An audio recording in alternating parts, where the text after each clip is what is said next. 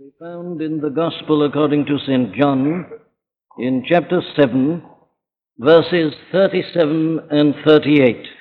Verses 37 and 38 in the 7th chapter of the Gospel according to St. John.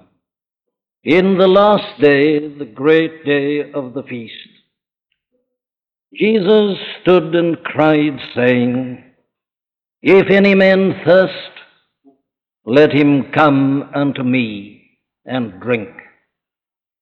He that believeth on me, as the Scripture hath said, out of his belly, his innermost parts, shall flow rivers of living water. I read those two verses because, in a sense, they should be taken together, but I fear that I shall only be able to direct attention to the 37th verse. Verse 37, in the last day, that great day of the feast, Jesus stood and cried, saying, If any man thirst, let him come unto me and drink. Now, here we come to the end of this great and extraordinary scene, which was enacted and happened, you remember, so long ago in the temple at Jerusalem. We've been considering this chapter and its story since the beginning of last April, Sunday night by Sunday night. And we have seen what an extraordinary and amazing story it is. Our Lord, you remember, at first didn't seem to be going up to this Feast of Tabernacles at Jerusalem. And his brothers stumbled at that, couldn't understand it, and thereby manifested their lack of belief in him. But later, our Lord went up to Jerusalem and to the Feast of Tabernacles. And you remember how about halfway through the feast, in the midst of the feast, we are told, he went up into the temple and taught. And we've been considering together in detail what that led to, the reaction of different groups of people as they were there hearing him, seeing him, observing him. And we have found, alas, that the main characteristic of their attitude was one of unbelief. Failure to recognize him, failure to understand him, failure to see what was involved in their rejection of him. We've seen their bitterness, their deciding and plotting together to arrest him and to kill him. Thus, in spite of all that he said to them and all that he taught them, they remained obdurate in the blindness and darkness of their unregenerate hearts and its consequent unbelief. However, here now, we come to the end of the story. We come to the last day of the feast, that great day of the feast. Now, the learned commentators spend a good deal of time and use a great deal of ink in arguing as to whether this was the 7th or the 8th day. It can't be decided. They can't decide it. And, of course, it doesn't matter. Doesn't matter at all whether it was the 7th or the 8th day. Indeed, there is only one thing about the Feast of Tabernacles that is a little bit important for us to the understanding of what we're considering tonight. And that is, we must realize and understand in a measure what it was that took place during this Feast of Tabernacles. And now I'm not referring to the fact that they dwelt in tents, in booths. We've already dealt with that.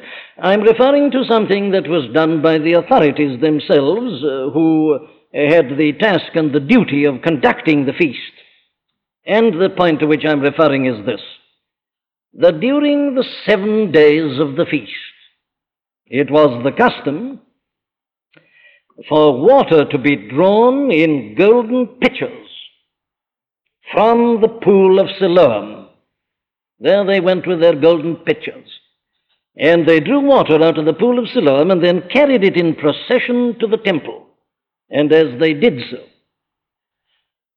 the priests poured out the water, and as this was being done, certain singers chanted together what you can read in the 12th chapter of the book of the prophet Isaiah, verse 3, which is this: Therefore, with joy shall we draw water out of the wells of salvation. There was something that happened during 7 days of the feast, and perhaps also on the 8th day. It isn't certain. There they went with their golden pitchers. They drew the water out of the well. As they were carrying it back to the temple, these singers were chanting, Therefore with joy shall we draw water out of the wells of salvation. And then the water was poured upon the altar in the sight of the people.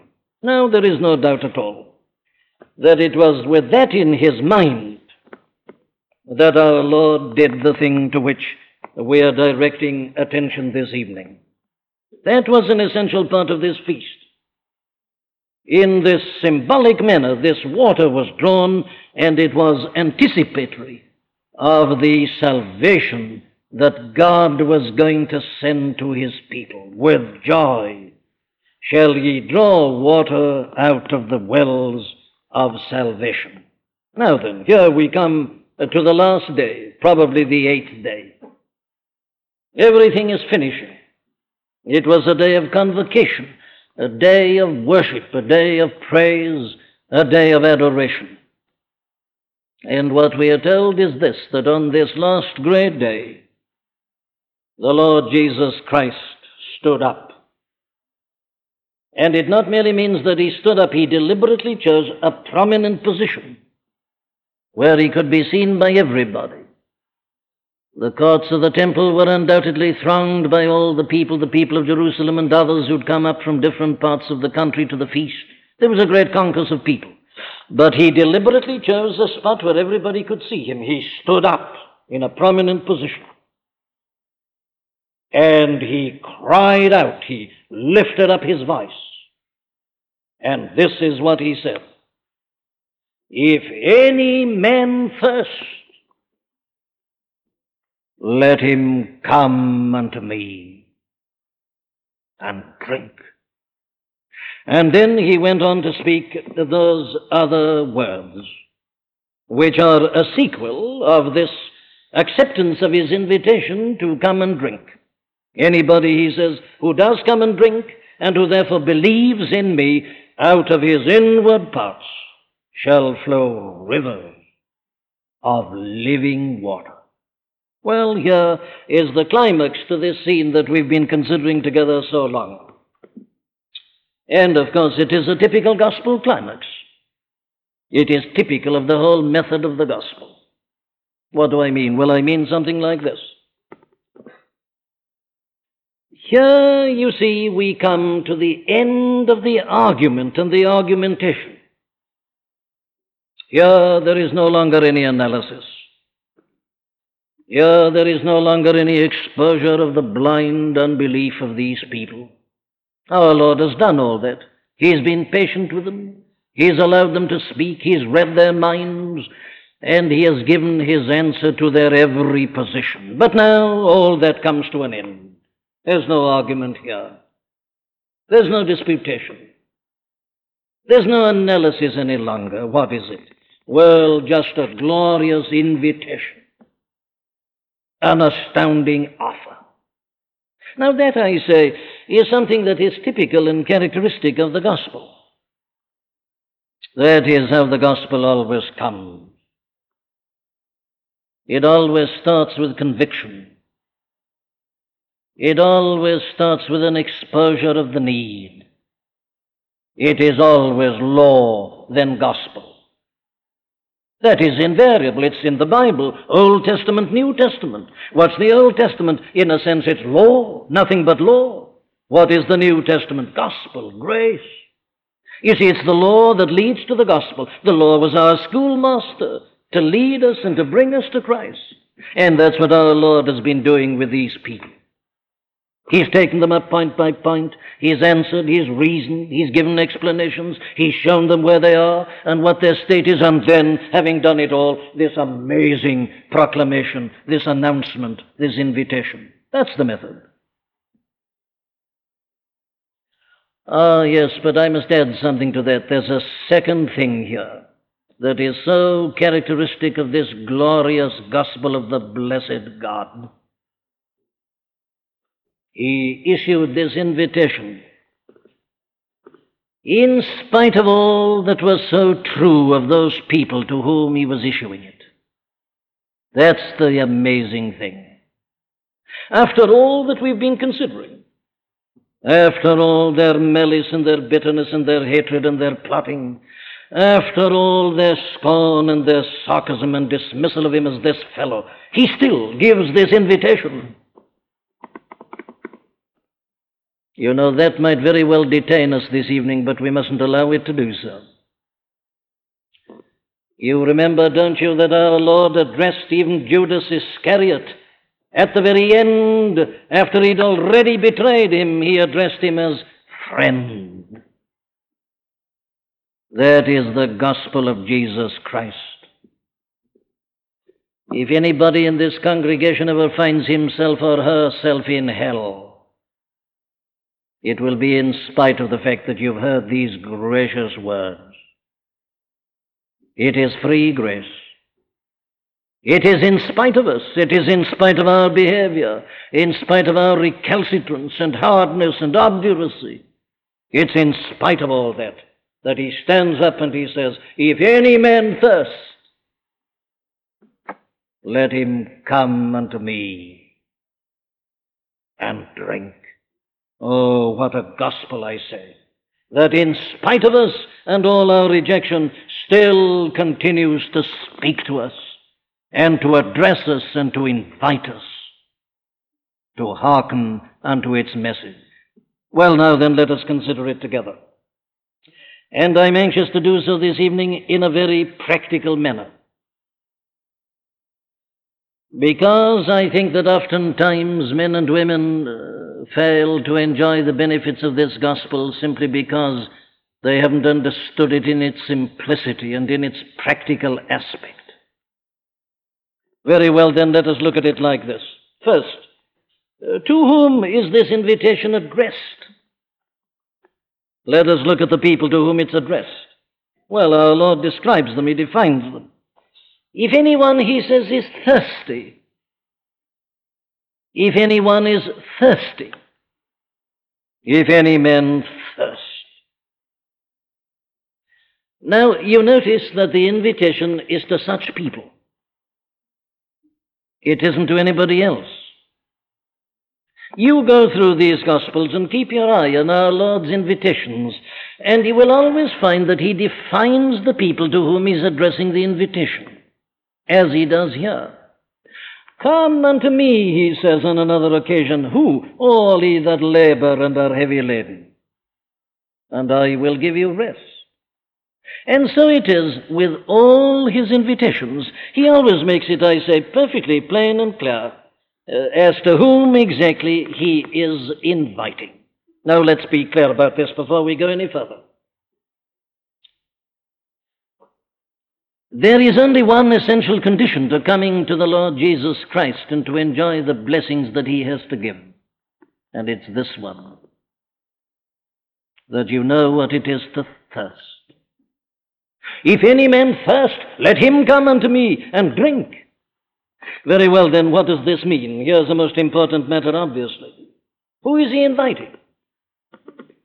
Well, let me put it negatively first, because this little word thirst is a very pregnant one, and it is so essential that we should understand its meaning.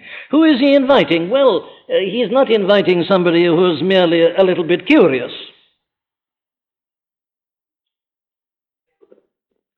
He isn't merely inviting people who rather like tasting and trying different drinks.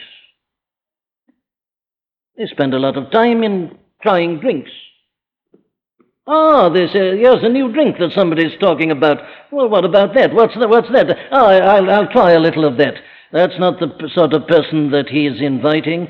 They, you see, are merely curious, and they come with a kind of detachment. It isn't really that they need drink. It isn't that they're thirsting. It's not that they're desperate. But they're always out to try something new, and therefore animated by curiosity. They hear this invitation, and they are ready to go to him, but he doesn't invite them.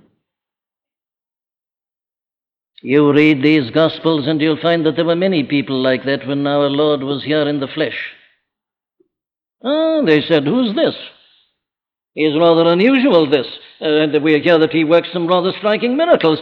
Now then, and after him they went, but you see, when he began really to preach to them, they left him and they went home. They turned their backs on him, and they said they'd never listen to him again. Mere curiosity. Oh, my dear friend, let's be perfectly clear about this. If you are merely curiously interested in the Lord Jesus Christ, you'll never know him. Never. You'll never enjoy the benefits of Christian salvation. The dilettante attitude is absolutely fatal in this connection. He doesn't reveal himself to such people. There is no invitation to them. It's not the curious. Neither is it to the type of men of whom we can say that he's always ready to enjoy a drink and to accept any invitation to do so. There are many people who drink like that, are there not? If somebody says, "Come and have a drink," they're always ready to drink with him. And there are people like that in the spiritual realm. This isn't so much curiosity as it's utter thoughtlessness.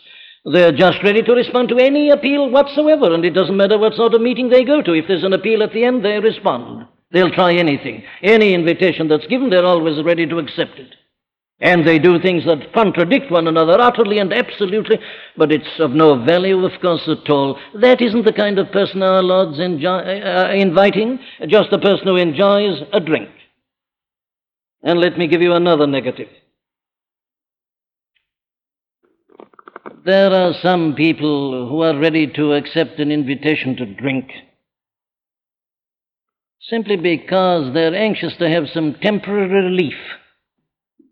They've got some troublesome problem. And there they are, they're thinking about it, and they keep on going over it, and they become unhappy, they can't sleep at night. They're troubled and worried by this problem, and somebody tells them, "Look here, you have a drink, and it'll make you feel better, and you'll forget it. You'll forget your troubles, you can drown your sorrows." And they're prepared to take the drink in order to get rid of their troubles and their sorrows and their problems. They want nothing but a temporary satisfaction. That's not thirsting. The mere desire for relief is not thirsting, my dear friend. You see, that is the approach of people who are to be found always amongst the cults. And that is what gives being and success to the cults. These people who want to get rid of their problems, want happiness or peace or this or that, and they're interested in nothing but that. They just want relief, temporary satisfaction, and they'll jump at anything that's offered to them. They're not interested in whether it's true or false. They don't want to think. All they want is relief, and they don't care what it is as long as it relieves them. The cult mentality. But that isn't thirst. That's just a sort of general restlessness and a desire for some kind of relief. And then, of course, there are other people who are always out for any experience that can be obtained. And if they hear of some new drink or new drug that can give people an experience, they go after it. If there's a new teaching or a new cult that can do so, they fly after it. There are people who are just longing for some experience or other. If they hear about somebody with an experience, they want it, and they crowd after it, and they try to obtain this. The experience hunters. But that again isn't a thirst. All these things are far removed from what our Lord means by "if any man thirst." What's he mean then? Well, let's look at it positively. He means really thirsty. He means a man that is so thirsty that he is desperate. By "if any man thirst," he means an intense spiritual need.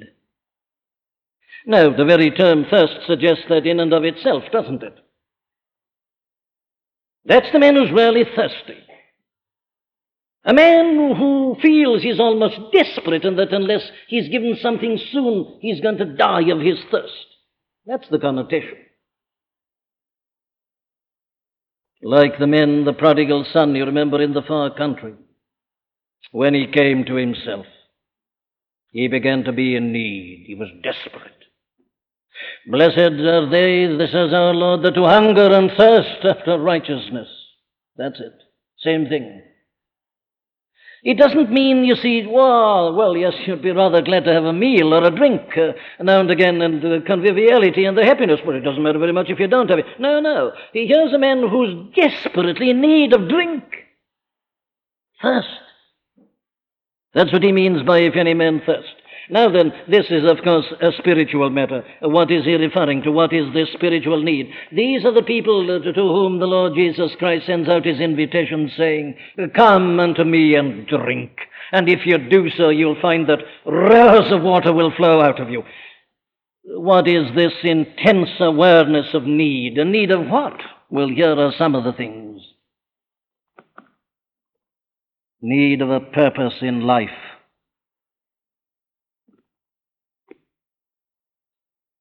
A feeling that life is vain and empty, that it's no point and no purpose in it.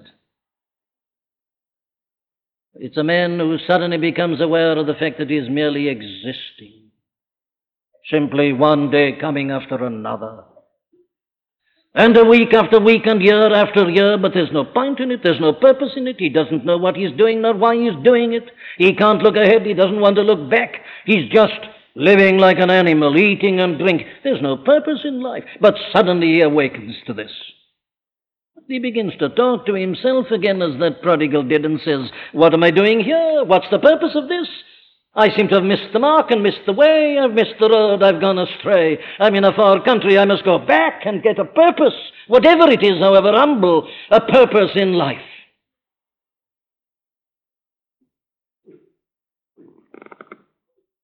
Have you known what it is to feel that your life is purposeless?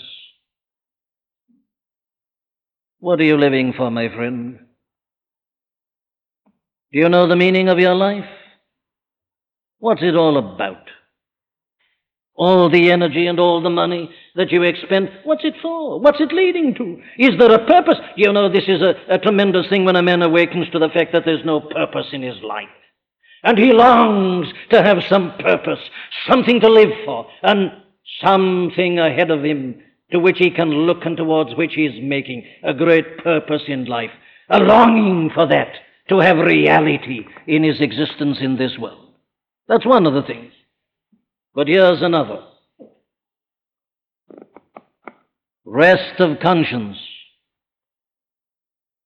and the loss of a sense of guilt. Do you know what it is to thirst for that? Do you know what it is to have your conscience condemning you? Do you know what it is to feel that the law of God is against you? Do you know what it is to feel that you want to run away and hide when you feel that God is near you or that you've got to face God? Your conscience is evil, your conscience is condemned, your conscience is striking you down. You want to forget, but you can't forget. You say, "What can I do? I'm condemned, my voice within me is condemning me." And you long for peace of conscience, for rest of mind and of heart. Do you know what it is to long for that? That's this thirsting about which he's speaking. And then another thing is the longing for righteousness.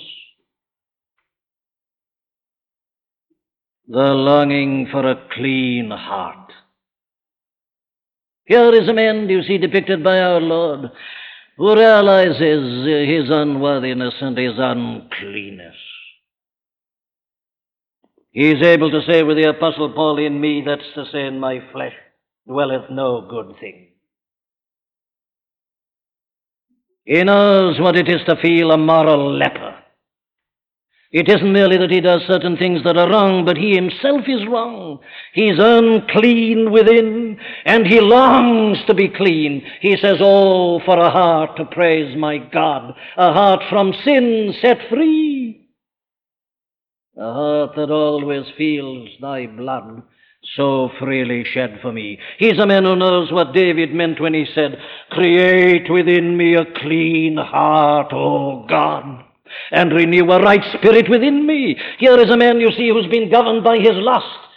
He's committed adultery, and then he's murdered the woman's husband in order to gratify. And he suddenly awakens to the state of his heart, its blackness, its vileness, and its filth.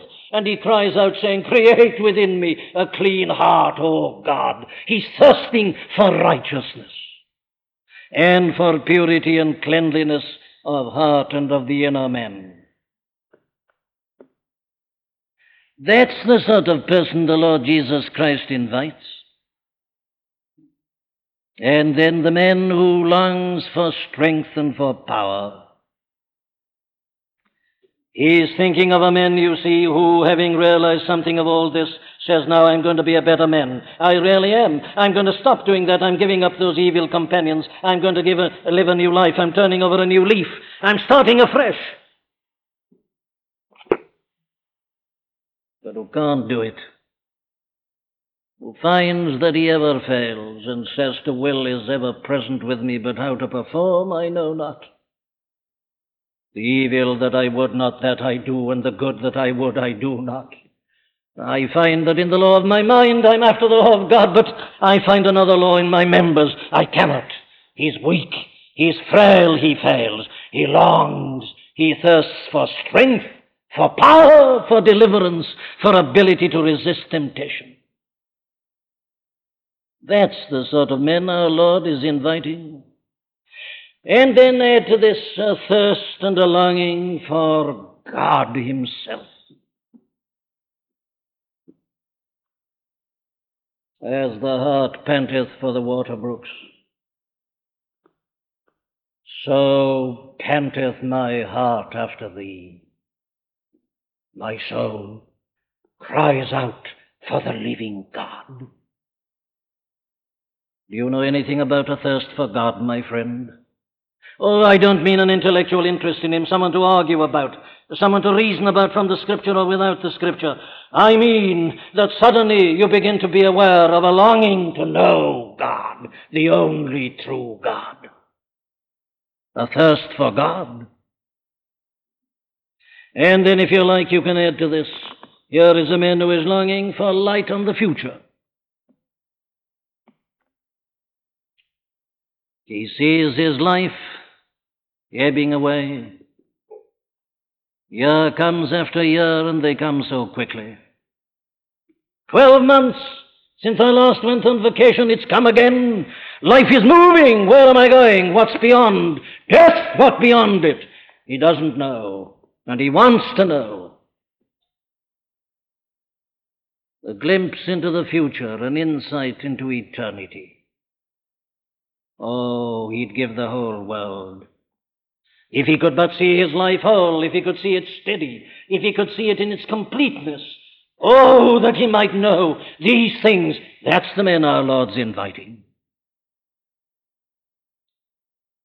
Now, let's be quite clear then about this, you see. If we are not aware of any of these things, of course, the invitations of Jesus Christ to us are just some words that were once uttered. They've never meant anything to us. Of course, if you still feel that life is wonderful and that you're wonderful yourself and that you're doing remarkably well in life, you're looking forward to the next party or the next outing, the next bit of pleasure, is all well. Well, of course, if it is, I'm not surprised that you don't believe in Christ and that you've never come unto Him. And this invitation of His will mean nothing at all to you. These are the people He invites. But if you do know what it is to thirst for these things, I'm glad to be able to tell you He's calling you. Listen to Him.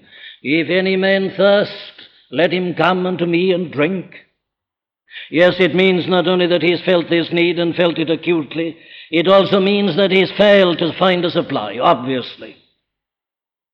If he could find a supply, he wouldn't be thirsty. But he's sought everywhere. He's tried. He's divined, he's prospected, he's consulted others. He says, give me water, give me something. I'm dying, I'm desperate, unless I'm given something soon. There is no hope for me. He sought everywhere, but still he cannot find. He's desperate. He is dying, he's on his last legs. He doesn't know what to do nor where to turn. He's fallen down in utter weakness and with a sense of failure. He says with Augustus Toplady, not the labours of my hands can fulfill thy law's demands. Could my zeal no respite know? Could my tears forever flow? All for sin could not atone. He's desperate, he's hopeless, vile and full of sin I am. Thou art full of truth and grace. What can I do? Thirst, desperation, death, stalking ever nearer to him, and there's no supply, there is no water. Such is the man to whom the invitation is extended. And what is the invitation? Let me note its glorious terms. Come unto me and drink. Now then, here is the practical thing, isn't it? Are you thirsting and desperate? You say to me, what am I to do? Listen, come unto Christ and drink. What do you mean, says someone? What do these figures mean? Well, fortunately, he interprets it. He says that the man who does come unto him and drinks is the man who believes. He that believeth on me, as the Scripture hath said. That's it. Coming to Christ and drinking is believing in the Lord Jesus Christ. But what does that mean, says someone? Now I say I want to be practical. Our Lord was giving a very practical invitation. Well, let us start therefore with the word me. Come unto me and drink. What an astounding statement. What a staggering claim. Look at the scene again. Feast of Tabernacles, last day, great day of the feast. The golden pitchers and the waters, anticipatory, I say, of the coming of a great Messiah, a great deliverer, and the waters of salvation that are going to be available. He stands up and he says, if any man thirst, if any man is longing and waiting for the Messiah, come unto me and drink to me. I. Who is this? Well, it's just another way of saying, isn't it, that he is the well of salvation. Here is the fulfillment of all the prophecies. Here is the one to whom the seers and the prophets and the psalmists looked forward. Here is the great antitype of all the types and the shadows and the foreshadowings of this person, this salvation that was to come. It is he, it is all in him. He's come. There is no longer, he says, any need to look forward. I have come. Here is the Savior of the world. Here is the Christ of God.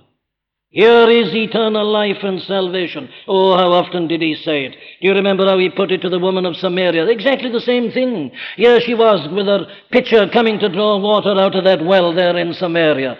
And our Lord said unto her, whosoever drinketh of this water shall thirst again. But whosoever drinketh of the water that I shall give him shall never thirst. But the water that I shall give him shall be in him a well of water springing up into everlasting life. Listen to him again. He says, I am the bread of life. The bread, the staff of life. I am the bread of life. I am, he says, the light of the world. Any man walking after me shall not walk in darkness, but shall have the light of life, the light of the world. I, he says again, am the door. By me, if any man enter in, he shall be saved, and shall go in and out and find pasture. I am the resurrection and the life. He that believeth in me, though he were dead, yet shall he live. Listen to him. I, if I be lifted up, shall draw all men unto me. All types and kinds, out of every nation, Greeks as well as Jews. I, if I be lifted up. That's it. And then listen to him again. I am the way, the truth, and the life. No man cometh unto the Father but by me. Oh, my dear friend, if you're not clear about this, is there any point in my going on? I am preaching to you that Jesus of Nazareth was the only begotten Son of God. I am saying here this evening again that that blessed person who appeared at that point in history has come from heaven. He's no man, he's no mere teacher, he's no prophet, he's no philosopher. He's Son of God, the incarnation. God hath visited and redeemed his people. That's the message. This person. So that his apostles, when they went out to preach, said something like this: there is none other name under heaven given amongst men whereby we must be saved. I determined not to know anything among you save Jesus Christ and him crucified. Look at that little man Paul, Saul of Tarsus, become an apostle of Jesus Christ. What is he preaching?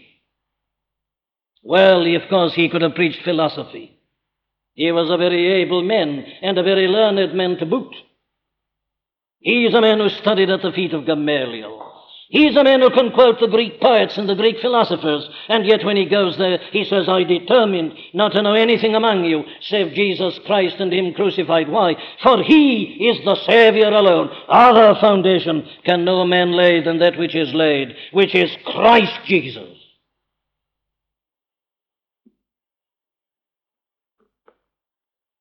Had you realized that into this perplexing, sinful, dark, and evil world in which you live, and through which you are passing but once, never to return, that God has sent his only Son? That's it. Come unto me. It is the assertion of his deity, his equality with God, and his coming as the Messiah in the likeness of sinful flesh. What does he give? Well, he tells us what he gives. He says, come unto me and drink.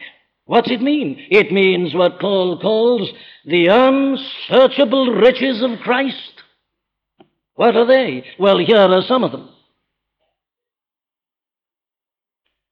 In whom we have redemption through his blood, the forgiveness of sins, according to the riches of his grace. If any man thirst, let him come unto me and drink. What you want? Well, the first thing you need is forgiveness, my friend. You're right, it's that troubled conscience. You can't get rid of your past, what you've done. What I have done, and there is the record, and I can't erase it. How can I face God? I need forgiveness. Where can I find forgiveness? Here's the answer. In whom we have redemption through his blood, the forgiveness of sins.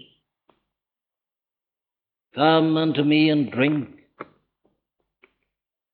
You go to Jesus Christ, and he will tell you that he has borne your sins in his own body on the tree, that you have no need to worry about them. He's taken their punishment. He has received the stripes that were due to you. He bore them. That's why he died. It was your guilt and mine that killed him. God laid on him the iniquity of us all, and he smote him. He struck him. He bled. He died. He is the Lamb of God that taketh away the sins of the world, and he takes your sins away. Go to him. He'll tell you that. He'll satisfy your longing for forgiveness, for pardon. He'll give you peace of conscience and rest of mind, redemption. And then he'll give you a knowledge of God. It is he alone can do it. I thank thee, O Father, Lord of heaven and earth, he says, that thou hast hid these things from the wise and prudent, and hast revealed them unto babes. Even so, Father, for so it seemed good in thy sight. No man knoweth the Father save the Son, and no man knoweth the Son save the Father, and him to whom he willeth to reveal him. We're in his hands, but you go to him. Would you know God? Would you know God as your Father? Would you know God as the one who's waiting to bless you? Would you know God as one who loves you? Would you know God as one who cares for you and who'll never let you go? Go to Christ, and he'll give you the knowledge. Come, he says, unto me and drink. Do you want life, I say? Go to him and you'll hear him saying, I am come that they might have life, and that they might have it more abundantly. Do you know what that means? To feel that you have life, life with a purpose, life with an object, life which is real, life which is everlasting. Come unto me, he says, I am come that you might have life. No longer will you be but the sport of circumstance and accident and chance. You will have a mastery of life, a control of your own living and your own outlook. He will give you life which is life indeed. Do you want understanding? Well, it is only to be found in him. You'll never understand yourself, you'll never understand life, except you get light and knowledge from Jesus Christ, who is the light of the world. My dear friend, let me put it to you very simply like this. Do you understand what's happening in the world at this present time? Are you baffled and bewildered by all the confusion? Do you say, I don't understand the nations piling up these armaments and preparing for war? I don't understand it, don't you? You come to Christ and you will. He'll explain history to you. He'll explain the present position to you. He will show you that sin in the human heart that ever leads to war. He'll show you that whatever the nations may decide, it'll come to nothing while men are at enmity against God. They must be at enmity against one another. He'll give you understanding. He'll show you the plan of the ages, the outlook upon eternity. It's all here in this wonderful book, and he will give you light. So if you are thirsting for light and for knowledge and for understanding, come unto him. And you'll then be able to join the Apostle Paul in saying, we have the mind of Christ. And then if you need strength and power, he'll give it you. That's the story of the church. Weaklings made mighty, paupers made rich, men who were slaves to sin made more than conqueror. Read the lives of the saints. Study the history of the church. He gives the strength and the power. Hold me with thy powerful hand, you say to him, and he will. What is he to give us? He has everything. Sight, riches, healing of the mind, yea, all I need in thee to find. O Lamb of God, I come, ransomed, healed, restored, forgiven. Who like thee his praise should sing? That's what he gives. He supplies our every need. He doeth all things well. But again I say, to be intensely practical and simple, let me say this. How am I to obtain all these riches? What do you mean, says someone, by drinking? What's he mean by saying, let him come unto me and drink? Oh, my dear friend, let me put it. God give me strength and power to explain it. It's like this. It doesn't merely mean a general intellectual acceptance of what the gospel says. It starts with it, but it doesn't stop with it. What then does it mean? It means this. It means an actual going and taking and receiving and drinking. How? Well, like this. It means that you believe what he says. What he says about himself, his life, his death, and all that follows. It means that you believe what the Scripture says about him, because you don't know anything apart from the Scripture. It means that you come as a little child, submitting yourself to the revelation and believing it. But you know, it means this in particular. that you believe that for yourself, that you believe that it is true to you, that when Christ speaks to the woman of Samaria, he's speaking to you, that here he's addressing you.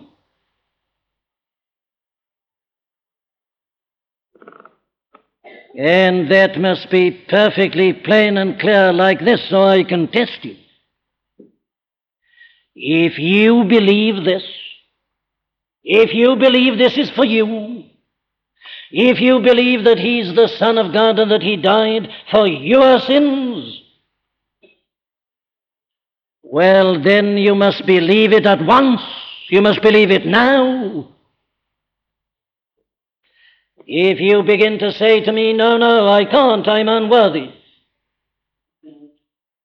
I must go home and think about it and reason about it.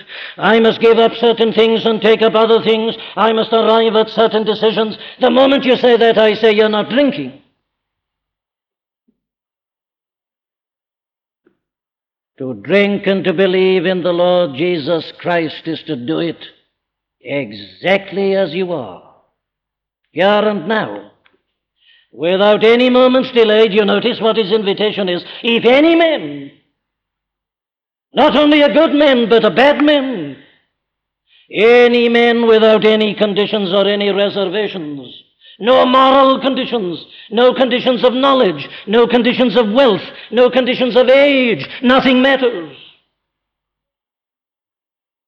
If any man thirst,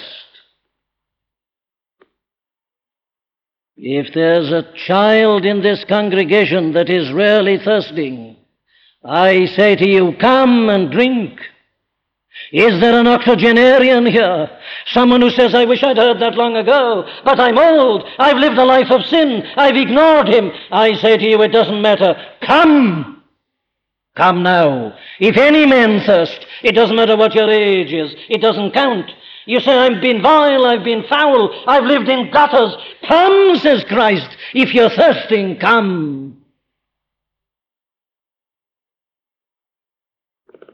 You must be justified by faith alone. God justifieth the ungodly. Oh, what a gospel. And if you say, I'm ungodly, I'm sinful, I'm unworthy, I'm not yet fit, it means you haven't understood it. What he's saying is this: as you are, come! Come as you are. Don't wait for anything. All the fitness he requireth is to feel your need of him. As you are, he says, the only condition is your thirst. If you're thirsting, come and drink. So you come at once. You come as you are. You don't linger for fitness. You don't wait for some improvement. Just as you are, without one plea, but that his blood was shed for you. Come, he says. So if you don't come at once, you haven't understood it, my friend. You come in your rags, you come in your need, you come in your penury, you come in your vileness, you come in your sin, you come in your rebellion. While we were enemies, we were reconciled to God by the death of his Son. Did you come into this very building hating God and hating Christ tonight, but now you've seen it's wrong? Well, come, I say. The past doesn't matter. The past shall be forgotten, a present joy be given, a future grace be promised, a glorious crown in heaven. Now, just as you are, come and drink. Simply come to him, believing the truth about him as the Son of God, who died for your sins. Come and tell him so. Tell him that you believe in him.